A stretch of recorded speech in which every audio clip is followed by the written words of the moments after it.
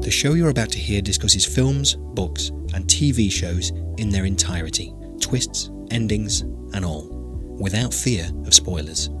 So if you don't want to know who dies, who done it, or how it all ends, we strongly advise you switch off now.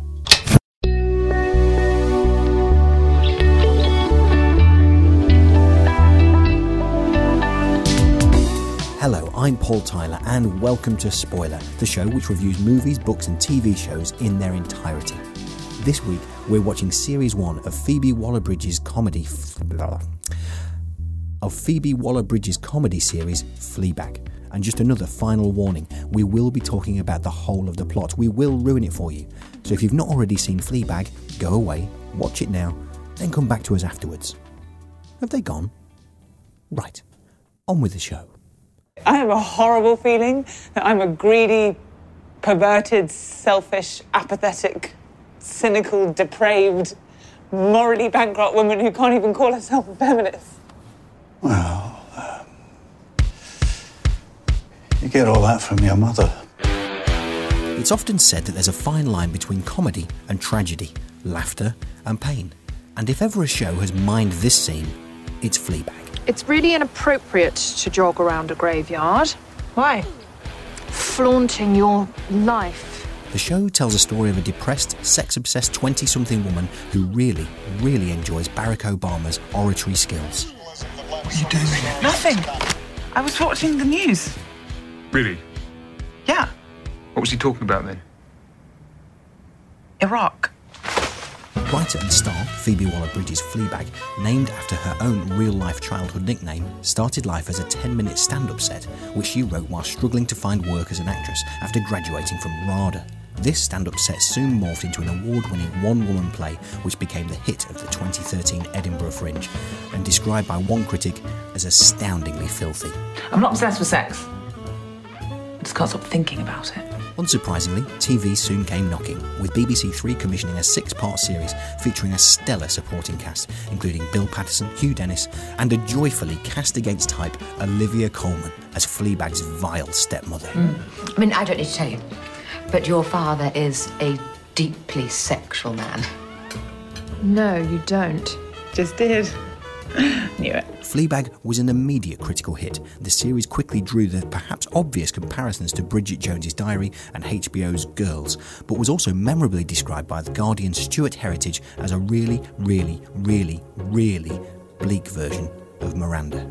I'm sorry you had to hear that, but you did have to hear it. The show has gone on to garner numerous award nominations, as well as winning 2 Royal Society Television Awards for its writer and star. This is my favourite bit. And, following its premiere on Amazon in the US, Fleabag has also won acclaim from American audiences and critics, with The Hollywood Reporter's Tim Goodman heralding Waller-Bridge as a distinctive new voice on television. Oh, God. I'm chuffed to my boots. On top of all that, beyond all the showbiz plaudits, the show has won praise for its realistic portrayal of mental health issues. People make mistakes. That's why they put rubbers on the ends of pencils. So, with a second series shooting later this year, how does Fleabag measure up to the hype? Won't you get cold? Nah, I got really hairy nipples. So later in the show, we'll be looking at the art of breaking the fourth wall in TV and movies. But first, joining me to discuss the whole of Fleabag, as someone who wishes they could play bass like Flea, it's Andy Goulding, which leaves the only possible introduction to Rachel Burnett to have something to do with a bag. Which is true, she carries a bag. Rachel, dig me out of this hole. Are you a fan of this kind of dark comedy? Is it a dark comedy? There we go. That's a better question. I've just thought that's a better question. It is a better question. It is. There we go. In which case, are you a fan of it? I'm not normally. I like to laugh at my comedies. I don't like to feel too challenged, if I'm honest, because I'm quite a dark person. And I do have mental health issues myself, so I'm always quite wary about dark comedy, because that line between laughter and crying is so fine, and I'm very quick to go over that line. So I think if we hadn't have chosen to do this for Spoiler, I may not have watched it, and I would have been a lesser person because of it. I think this is a rather astounding piece of television. Well, let's dig a touch deeper there. Astounding. That's quite phenomenal, considering you weren't perhaps looking forward to watching it. No, and it was a hard watch as well. For a comedy, I did laugh, but I also cried a lot. And I think as a woman as well, I'm really glad that as a spoiler team we do have male and female voices on this, because I think it's important to get both gender talking about this.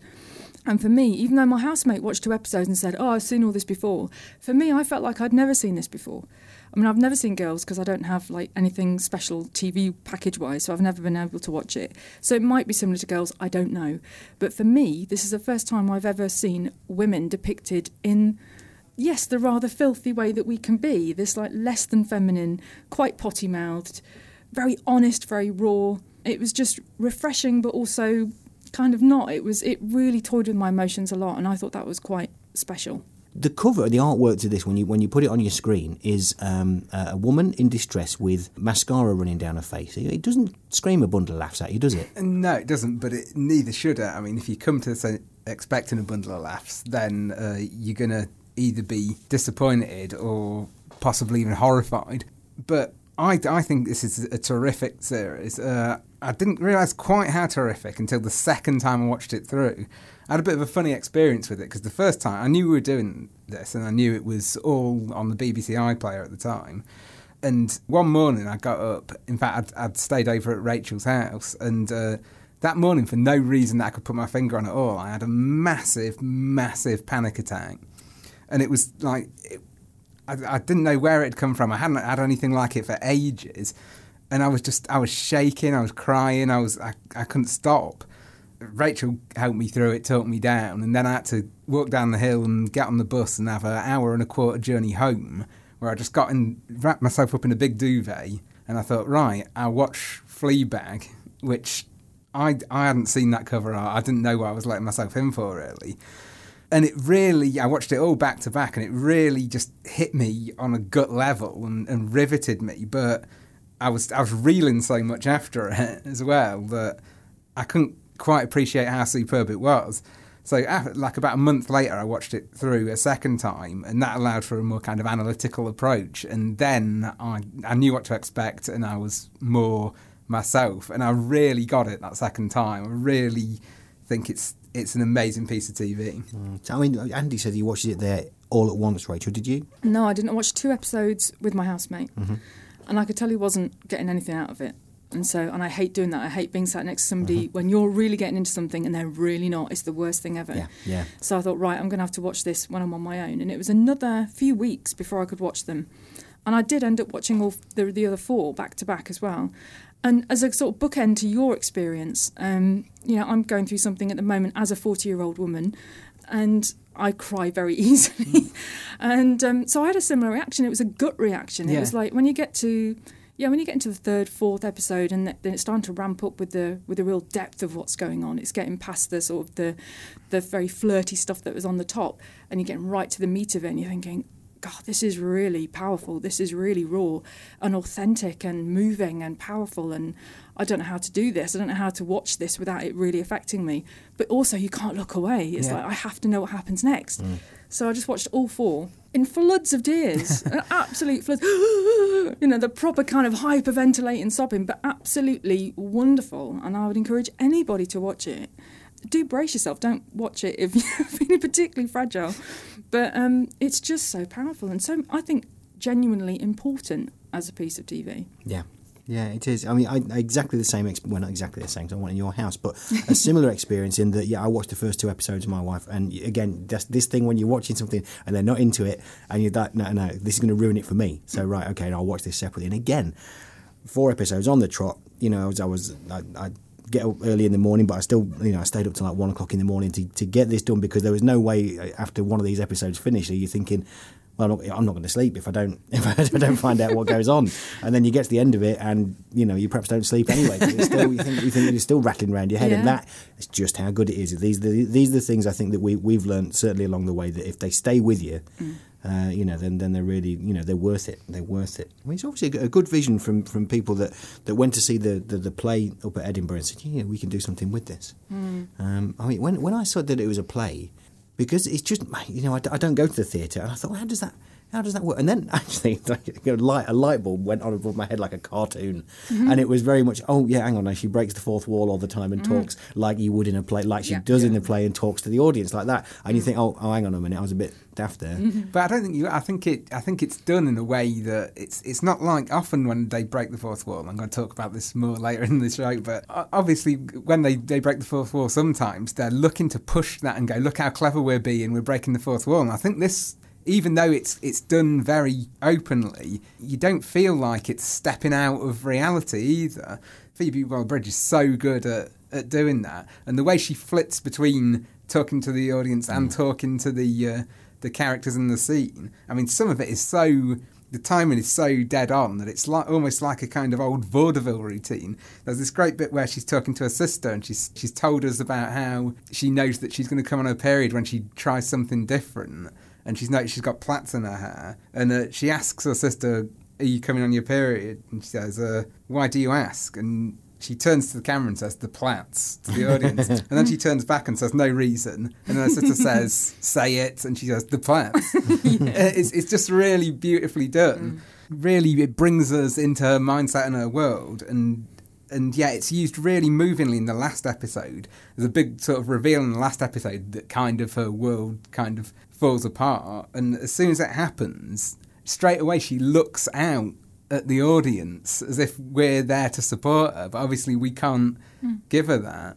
It says a lot about fourth wall breaking and how it is a one-way thing, and yet it's still very realistic. So I think the fact that you missed that connection, Paul, is more a comment on the good work that Waller-Bridge has done. Well, yes, I mean, that's what I thought. I thought that was their quality rather than my daftness.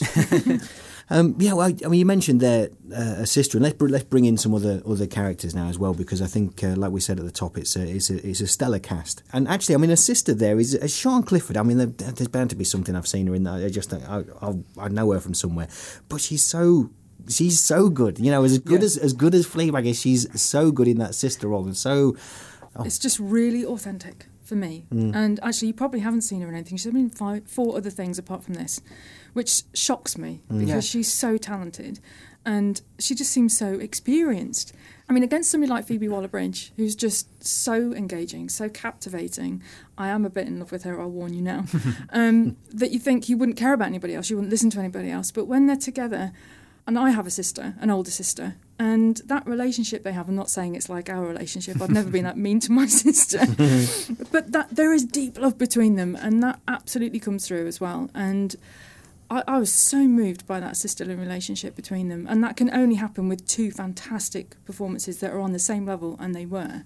I thought Sian Clifford was just fantastic. Yeah, I've got that same thing down there. I've got a line there that says my favourite scenes were mostly between the 2 sisters. And I think, like, even more than just like individual performances, they convinced so much as sisters. Yeah. You could believe that they were. Phoebe Waller-Bridge obviously has the bulk of the work to do in this series, but Sian Clifford's role, I think, is arguably an even more demanding role because she's sort of the straight one, isn't she? But she like a lot of the humour, the mind from that is so brilliantly done with so little. She gives so little, and yet she gives so much in the understated way that she puts the humour across. I mean, she's such a repressed character. She's so locked in, and you can see that they're sisters, that if she hadn't have got married to Martin, if she hadn't have ended up with children and everything else, she would be just like her sister. Yeah. She has got actually quite strong sexual urges that aren't being met. So they are extremely similar, and you can see her almost looking at her sister thinking, I kind of wish that I could say that, but I don't either, and I've got to keep it buttoned, and she's so repressed. But there's some really, really beautiful moments. There's a moment where it's come out about Martin trying to kiss her. So there's a bit of, and then she gets in the bed and they spoon, and my heart almost broke. I was like, oh, well, it's not just so that, moving. She actually grabs her hand and brings it around, doesn't she? I was like, it was just so beautiful. I was like, those 2 girls, just amazing. There's one moment between them as well, which really kind of epitomised the sort of shift in tone of the whole series for me. It's when they're in the graveyard, and there's this guy who's crying really openly at a grave. And Claire says, oh, it's really sad. And Fleabag says, oh, no, he comes here every day. He's at a different grave every day. And then Claire just says, you come here every day? And there's that. It's such a. It brings it right down into that dark thing, and you realise we're not seeing every part of her life in this. And yeah, you don't know. I laughed at that to start with, and then sort of pulled back from it almost, and that epitomises the whole thing for me. I think you do that a lot. I think you go through it going, oh, hang on. No, hang on, that's not funny. Yeah. I mean, there are some genuinely funny moments as well. Like when she gets stung by the wasp, and she has to. I know, me too. And it's a silent retreat, so she has to write it on the blackboard, and it's just outlandishly funny in that situation as well. Really, it was really good.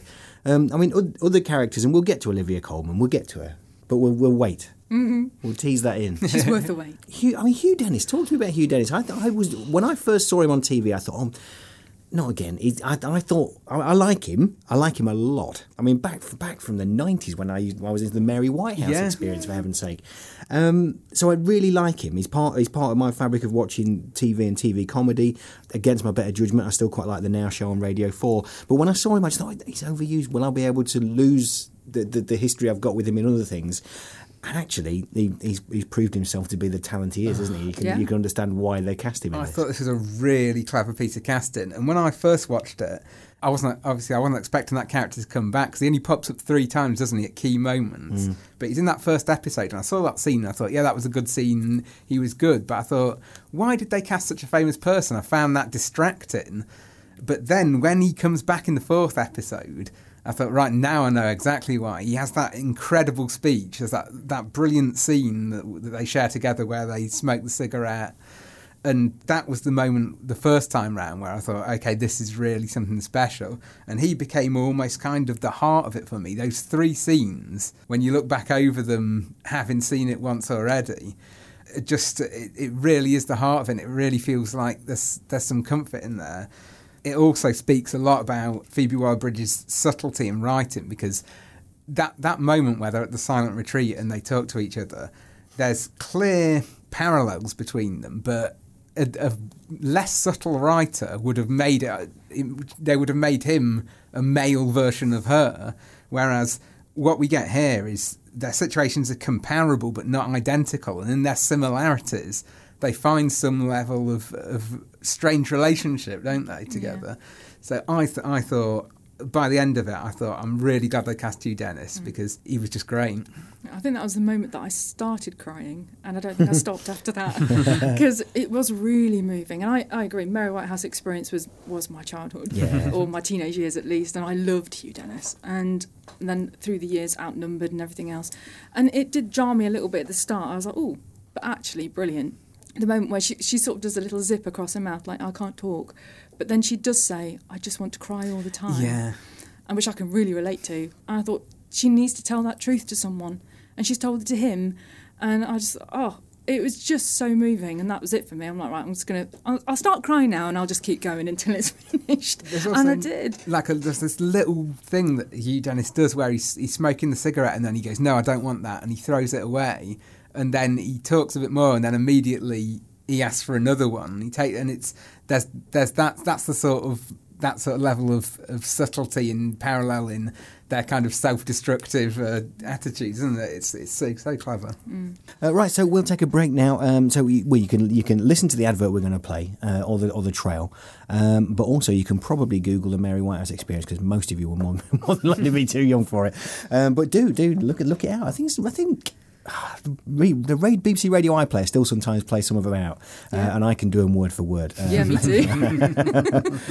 Is it the one about Vidal Sassoon? You remember that one? Vidal. Wonderful. Sassoon. So later on, Andy is going to be taking a look at the 4th wall breaking in movies and TV shows, and we'll be talking more about Fleabag. That's all after this short break.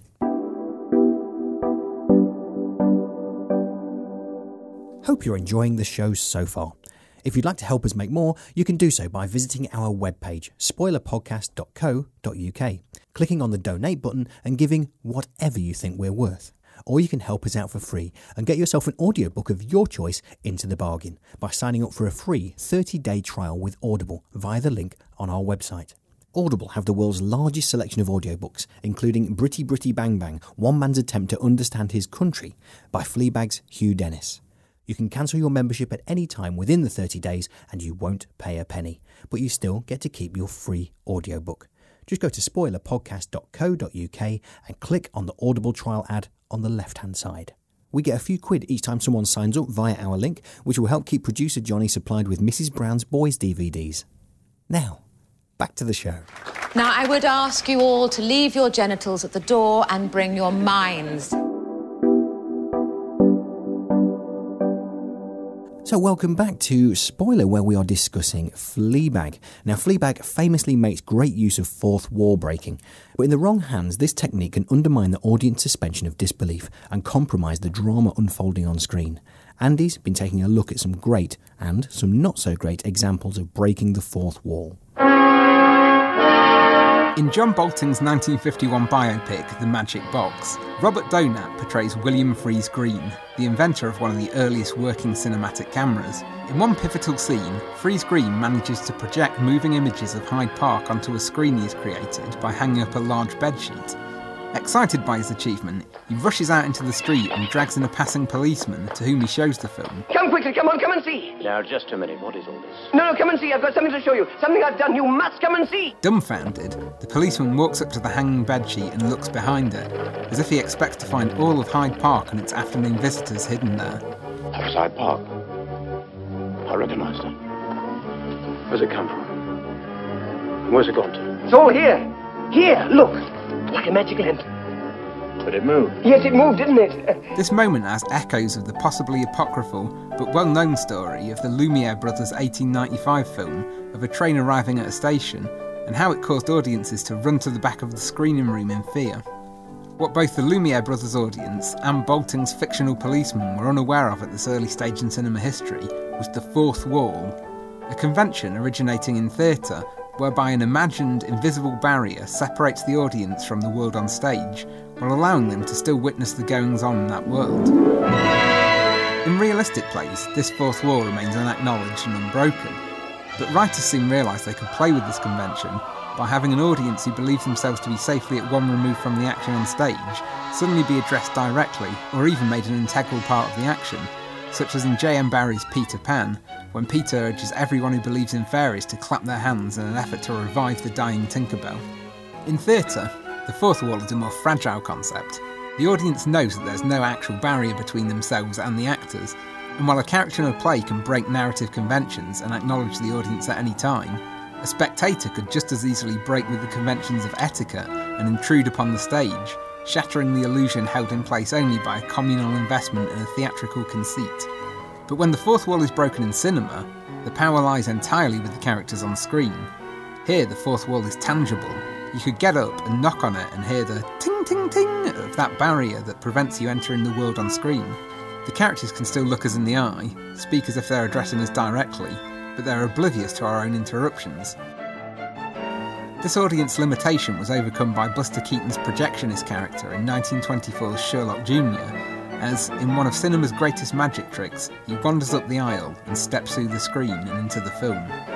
Decades later, Woody Allen subverted this moment in The Purple Rose of Cairo, in which a character in a film steps down from the screen to meet a real-world patron of the cinema in which his film is playing. I gotta speak to you. Oh my God! Listen, old sport, you're on the wrong side. Tom, get back here. We're in the middle of a story. In both these cases, the fantasy of breaking the fourth wall is acknowledged, but the actual fourth wall between the film and the viewers is respected. Other early comedy stars were less respectful of convention. When frustrated by Stan Laurel's persistent ability to land them both in Another Fine Mess, Oliver Hardy would regularly glance in exasperation at the audience, searching for sympathy with his plight. Well, here's another nice mess you've gotten me into. Well, I couldn't help it. You told me. It was only so long until the unmitigated anarchy of the Marx Brothers caused damage to the reality buffer too, with Groucho Marx, during a farcical scene in 1932's Horse Feathers, telling audiences, I've got to stay here, but there's no reason why you folks shouldn't go out into the lobby till this thing blows over. Seems like old time. Because of the outlandish nature of this cinematic trick, fourth wall breaking has largely been consigned to comedy films like Woody Allen's Annie Hall or John Hughes's Ferris Bueller's Day Off. In both films, the protagonist talks directly to the audience. Alan's Alfie Singer grants us access to the inner workings of his mind, a world where chronology means nothing, and an argument about the philosopher Marshall McLuhan can be won by suddenly bringing out McLuhan himself to denounce your opponent's viewpoint. I think that my insights into Mr. McLuhan will have a great deal of validity. Oh, do you? Yeah. Well, that's funny because I happen to have Mr. McLuhan right here. So yeah. Just let me come over here a second. Oh, Tell him. I heard what you were saying. You know nothing of my work. You mean my whole fallacy is wrong. Alfie acknowledges the fiction prominently by sighing, "Boy, if life were only like this." While Alan breaks the fourth wall to show his character's inability to succeed in the comparatively restrictive reality, Matthew Broderick's Ferris Bueller knows only one reality, that where he is all-powerful. Ferris Bueller, you're my hero. A popular, resourceful and cocky teen who orchestrates an epic day off school for himself and his friends simply because he fancies it, Bueller talks to us without the need for logical adjustments. Of course we're interested in him and his world, and it is his world. A, you can never go too far. B, if I'm gonna get busted, it is not gonna be by a guy like that. After the credits have rolled at the end of the film, he even reappears on screen to move on any loitering cinema patrons. It's over. Go home. But can fourth wall breaking succeed in a more serious context, or does it undermine the gravity of the subject matter? Certainly this can be the case.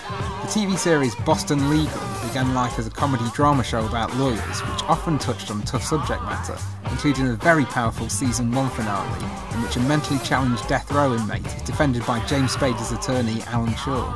Unfortunately, the credibility of this episode and future instalments was somewhat devalued when the series began to include instances of prominent fourth wall breaking, with lines such as, "Don't fall for her, Alan, she's just a guest star," characters holding up cue cards for each other, and even, in one truly dire moment, a particular character singing along with the show's opening theme tune. In a series that attempted to deal seriously with issues of rape, abortion and murder, this constant self-referencing did not sit well at all. But that's not to say that fourth wall breaking can't be a very powerful tool in serious drama. In the case of Boston Legal, the device arguably failed because the hole between realities was punched in such a clumsy way that all the reality drained out. If the hole in the wall is knocked through more artfully, it instead allows the fiction of the world behind the screen to seep into our reality. The worlds become meshed, and consequently, our relationships with the characters and events become closer.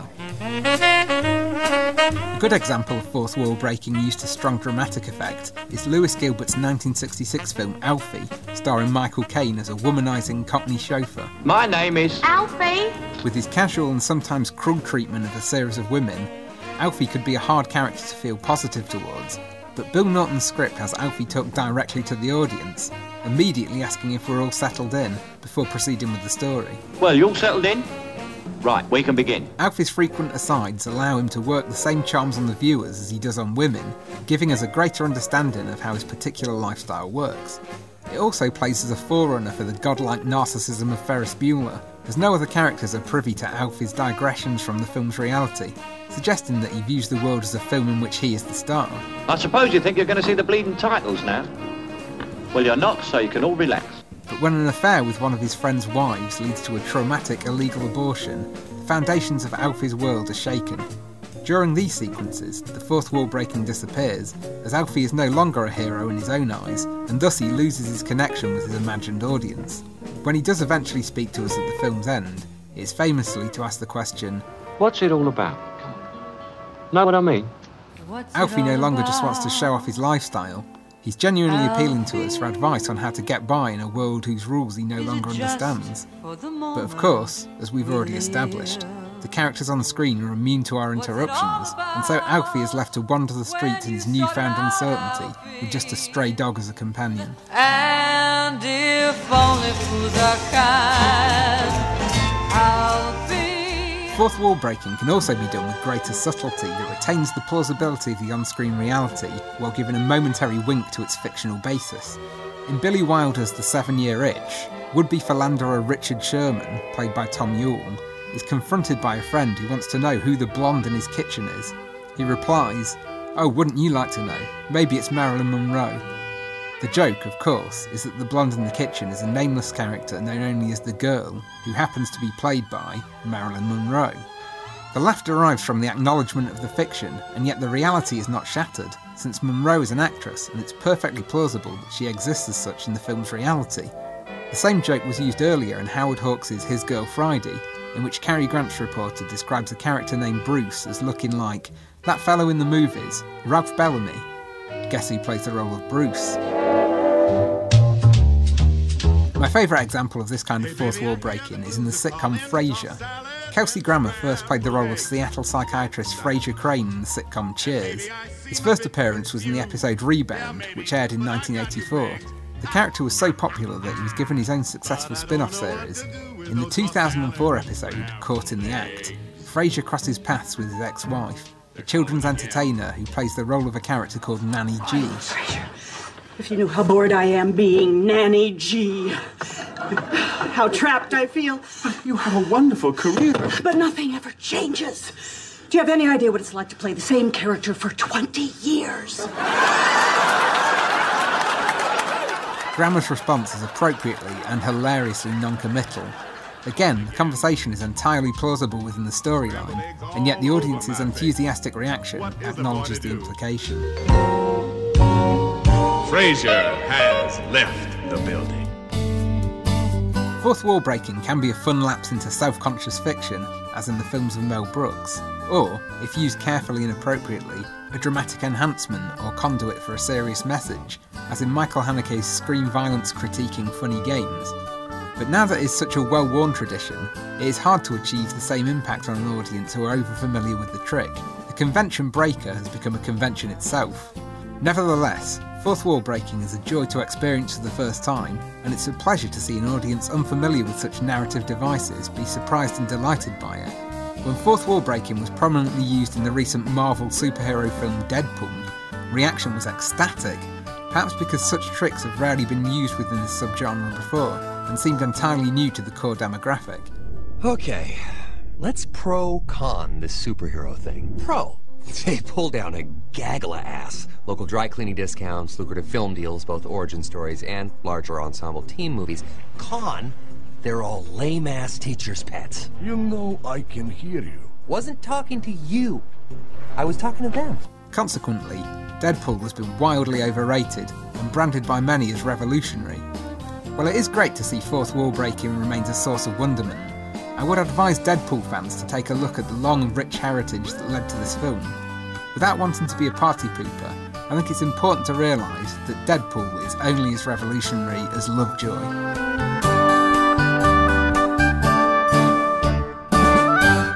Well, thanks for that, Andy, and also that was always a welcome reference to Lovejoy. Right, so we're talking about Fleabag, and let's pick up, I suppose, where we left off a little bit earlier. We're talking about other characters in this. You know, we've exclaimed just how good. Well, let's face it, everyone is, but we need to get to the end. So, so Olivia Colman. Wow, I mean, I think we said at the beginning that, you know, it's against type, I think, with this character. Yeah. But I think she's always had that glint in her eye, boy, can she do it. She loved doing it, didn't she? She loved it, you could tell. She was relishing it. I hated her. Really hated her. I really want to slap her around the face. I really, really did. I'm not a slapping person, but I really want to slap her around the face. And when she slapped her, I was like, oh, how dare you? That should be the other way around. I know. I was livid with her. Absolutely livid. Yeah, she's properly disgusting. Yeah. Well, I've only got one note down here for Olivia Colman. It's the same note I've got for Bill Paterson. It's just, hooray!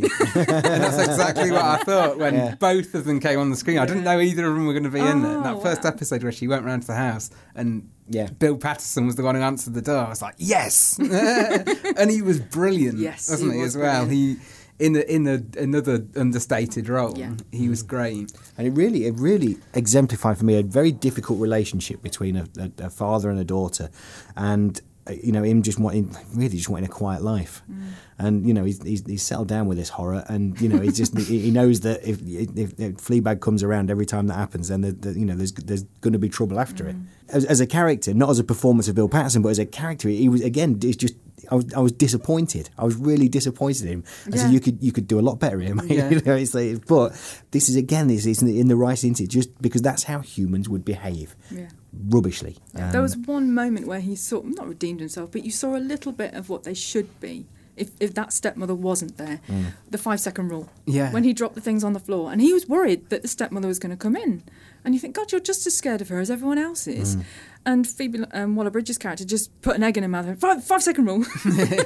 And he was pretended to be disgusted, and then he had one as well, and they laughed. And I thought, that's your relationship. That's what it should be. And I felt really sad that it wasn't, because it should be. But he obviously doesn't know how to talk to her. The stepmother, God knows what she said to him about her and how he should behave around her and everything else, because he's so under the thumb. And it's just a bit tragic, really. He should have not even bothered to get together with anyone else. He should have just stayed true to his girls. Because when they start talking about the mum, and she did that horrible thing of going, oh, yes, I have that.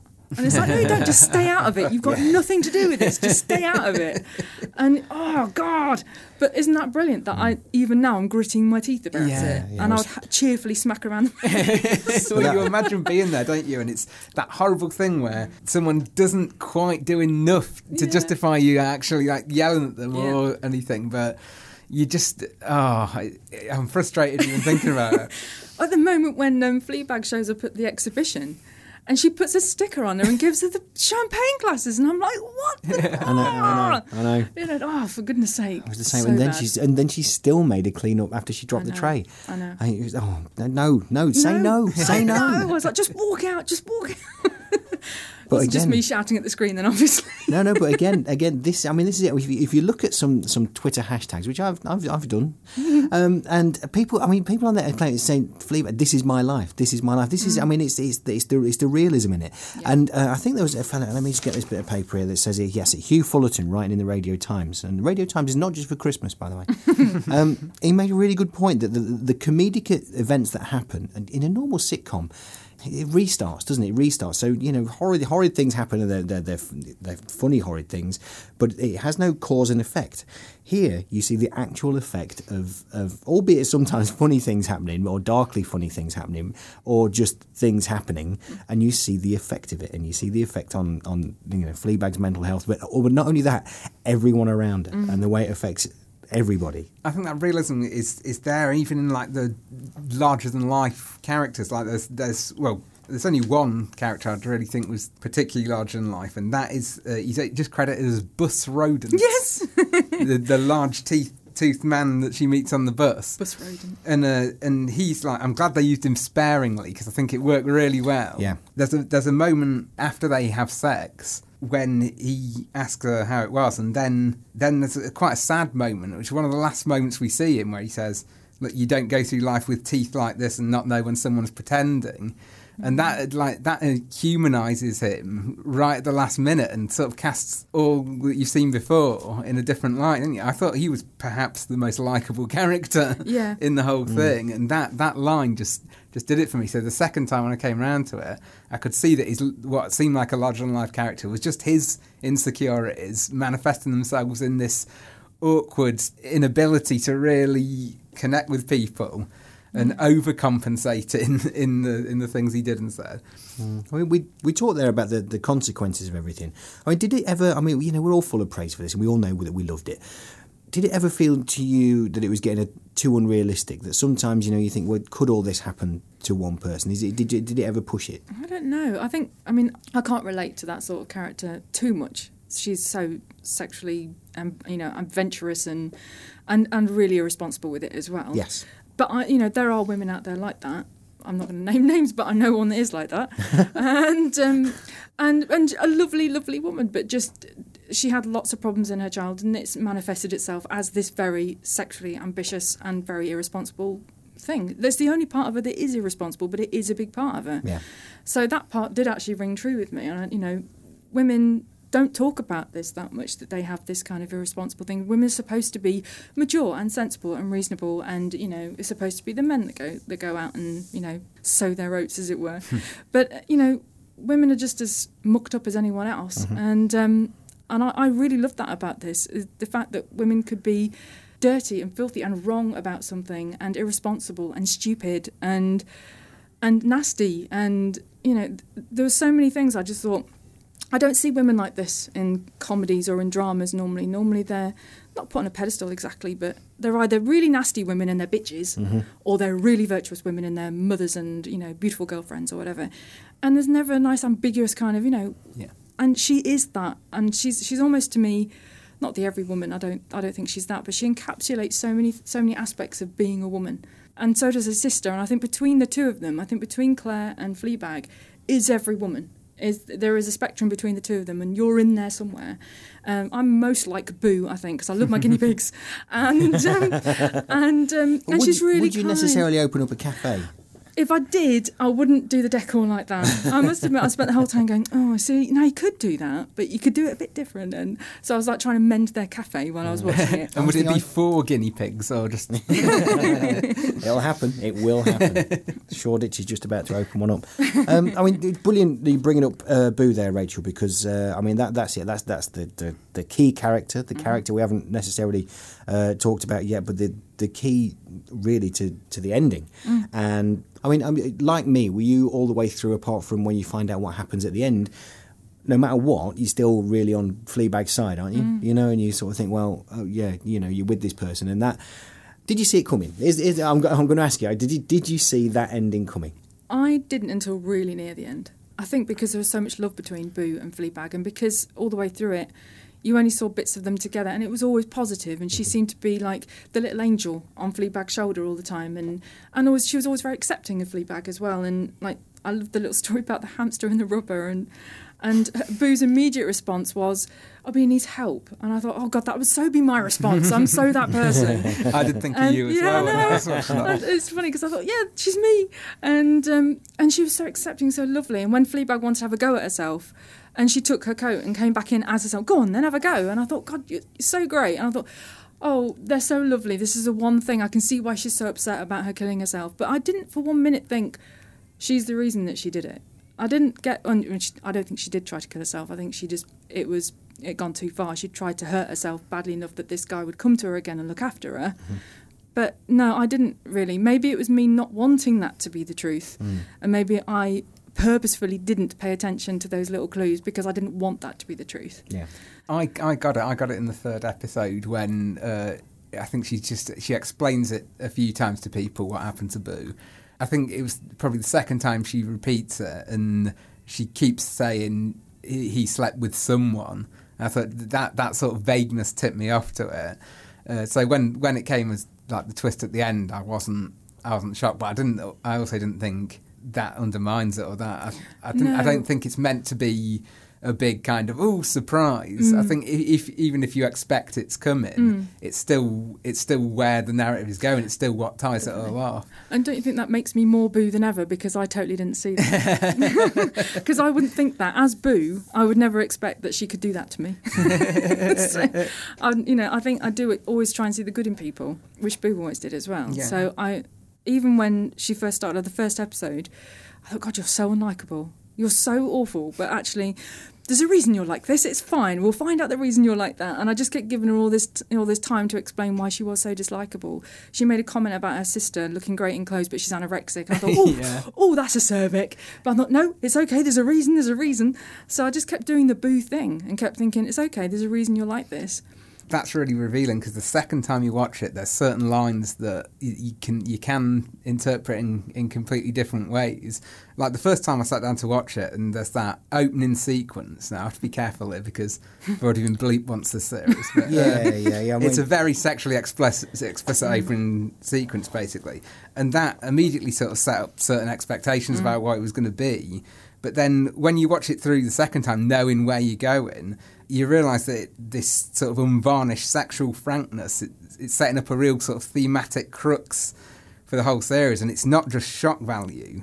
It becomes vital to the whole tone and plot. And so, like, there's little lines here and there that the first time round I thought in certain contexts that might be a little bit tasteless. But then you go back.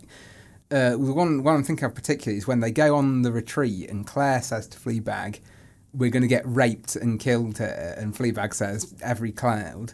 And I thought the first time I was like, "Ooh, that's a little bit." But then it's very much on the edge, and if you get that wrong, you've got it really wrong. And with that character, I think it works. But also going back to it the second time, I also thought, well, given the emotional state she's in, what is she referring to as the silver lining? Is it that you get killed that is the silver lining? So she just wants it all over, doesn't she? So it's kind of it's something that seems the first time round almost on the edge of shock humour, and the second time round it seems multi-layered and quite clever. I think as you mentioned there, Andy, the first 3 minutes, and it's in the first 3 minutes that you get that completely hilarious gag, and I think if you watch that. He's quite a good. He's like a stand-up's first joke, isn't it? Yeah. You know, when you go and you think, right, okay, you start with your best gag, and if you're not going to like that, you're not going to like this stand-up. If you're not going to like that, you're not going to like this series. So there you go. I mean, that's it. You know, hopefully there'd have been some Daily Mail readers, you know, turning off at that point, or writing letters. No, you see, I genuinely didn't see it coming at all. I think I had the same reaction of you, and I suppose that this could only be a question for you then, Rachel. Sorry, Andy. But did you then feel differently about Fleabag? Did you know, if you're taking on perhaps a little bit of a Boo persona here, or you recognise something in Boo, with that level of betrayal, you know, how did that change your mind about Fleabag? Bearing in mind we've been on her side all the way through this. No, I was still on her side. I did the Boo thing because I genuinely think. Because Boo was all about people can make mistakes. And as much as she was hurt, I feel confident, would after some time have forgiven Fleabag for what she did. She understood better than anybody. She understood Fleabag so well. She knew how much Fleabag hated herself. If I was Boo, and I feel like I am, after some time, my friendship with Fleabag would have been more important than that particular incident and that event. We would have got over it. And I think Fleabag is, you know, she's lost her mother, she's got this god-awful stepmother, she's got a strange relationship with her sister, she hates herself, she only views herself as a sexual object, that's the only value and worth she puts on herself is this body that she's been given. And she's so completely messed up that I could never lose full sympathy with her. And the fact that Martin exploited that in order to convince his wife to stay with him, the person I hated the most was him. I couldn't hate her or dislike her or turn against her at that point. I felt so angry with him because he wasn't just ruining his wife's life, but also putting this ridge between the sisters again, which they were going to have trouble breaking down. I didn't have enough dislike in me for everybody, so I gave it all to him. Did you feel that the statue that gets passed around was kind of symbolic of... I mean, this was created by the stepmother, and it was a woman's torso, but with the head and the limbs cut off. Yeah. And the way it's passed around, I mean, Fleabag steals it to start off with, so it's kind of her reclaiming it. But then it goes through various different people, doesn't it, throughout the series.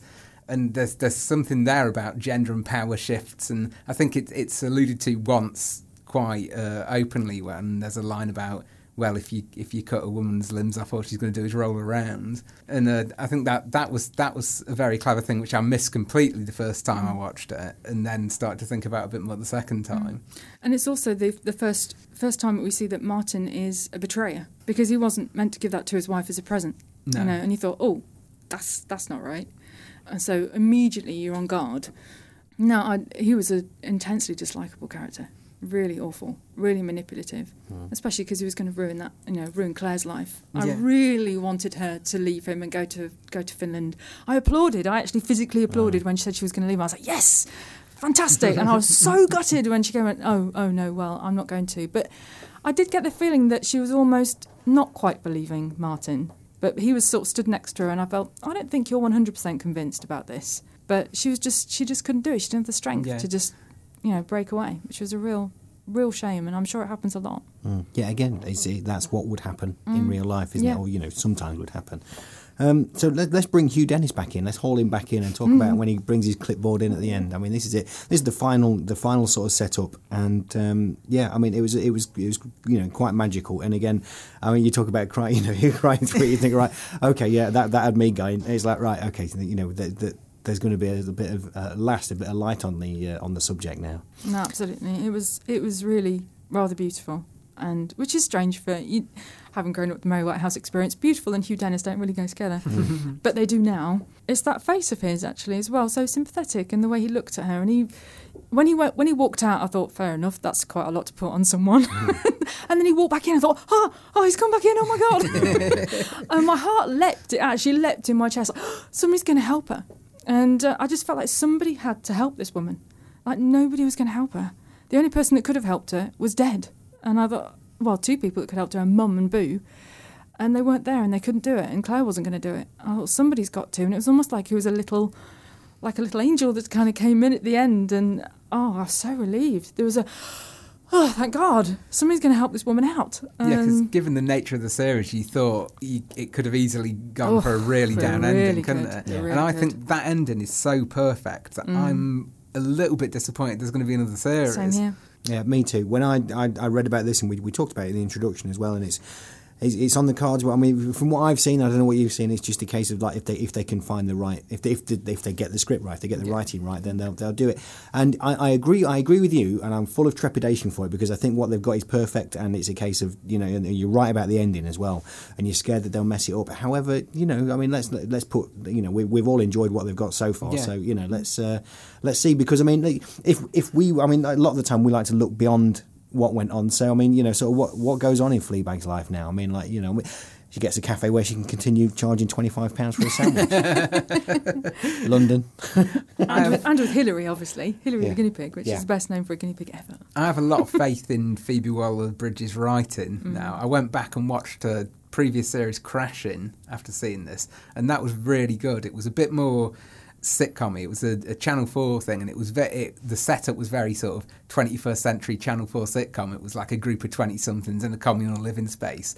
But what she did with that, she took it to some really unexpected places, and it was not like remotely as dark as this, but you could still see that growing talent and that sort of that flair for doing the unexpected, which really just is what manifested itself in here so perfectly. Would you like to see the play of this, do you think? Do you know, it's the first thing I wanted to do. Because I really like a one-woman or one-man play. I really like that. Not Educate Rita. Shirley Valentine was a one-woman play. And I did see that, and that was stunning.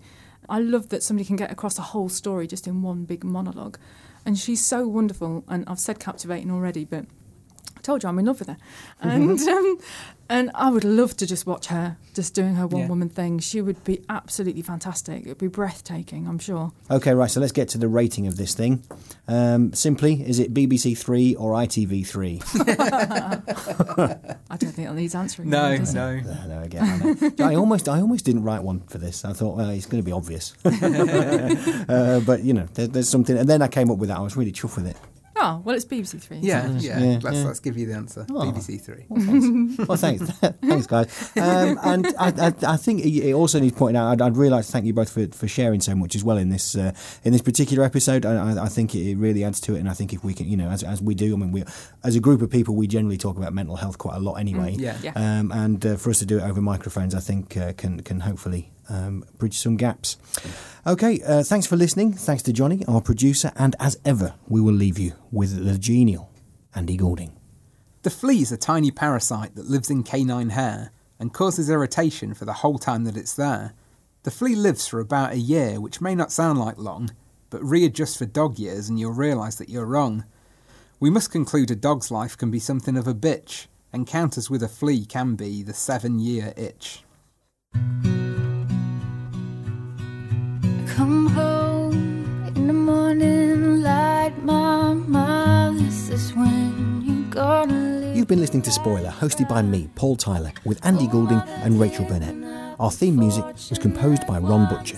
And girls, they wanna have fun. Oh, girls just wanna have fun. If you've enjoyed the show and would like to support us, you can do so via our website, spoilerpodcast.co.uk. Click on the donate button and give us whatever you think we're worth. You can also sign up for a free 30-day trial with Audible and get yourself a free audiobook by going to spoilerpodcast.co.uk and clicking on the Audible trial banner on the left-hand side.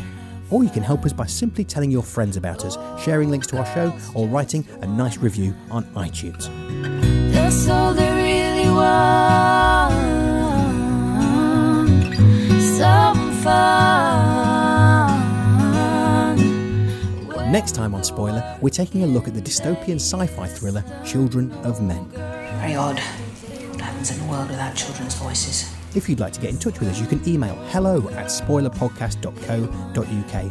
Find us on Twitter or Facebook, or go to our website, spoilerpodcast.co.uk. Spoiler is produced by Johnny Hoare and is a Joe Schmo production. The show was recorded at the studios of Siren FM in the heart of the beautiful cathedral city of Lincoln. I'm finishing. I'm done. I'm done. I'm done. Are you done? Oh, yeah. They just wanna, girls, they wanna have fun. Oh, girls just wanna have fun. Do I have a massive arsehole?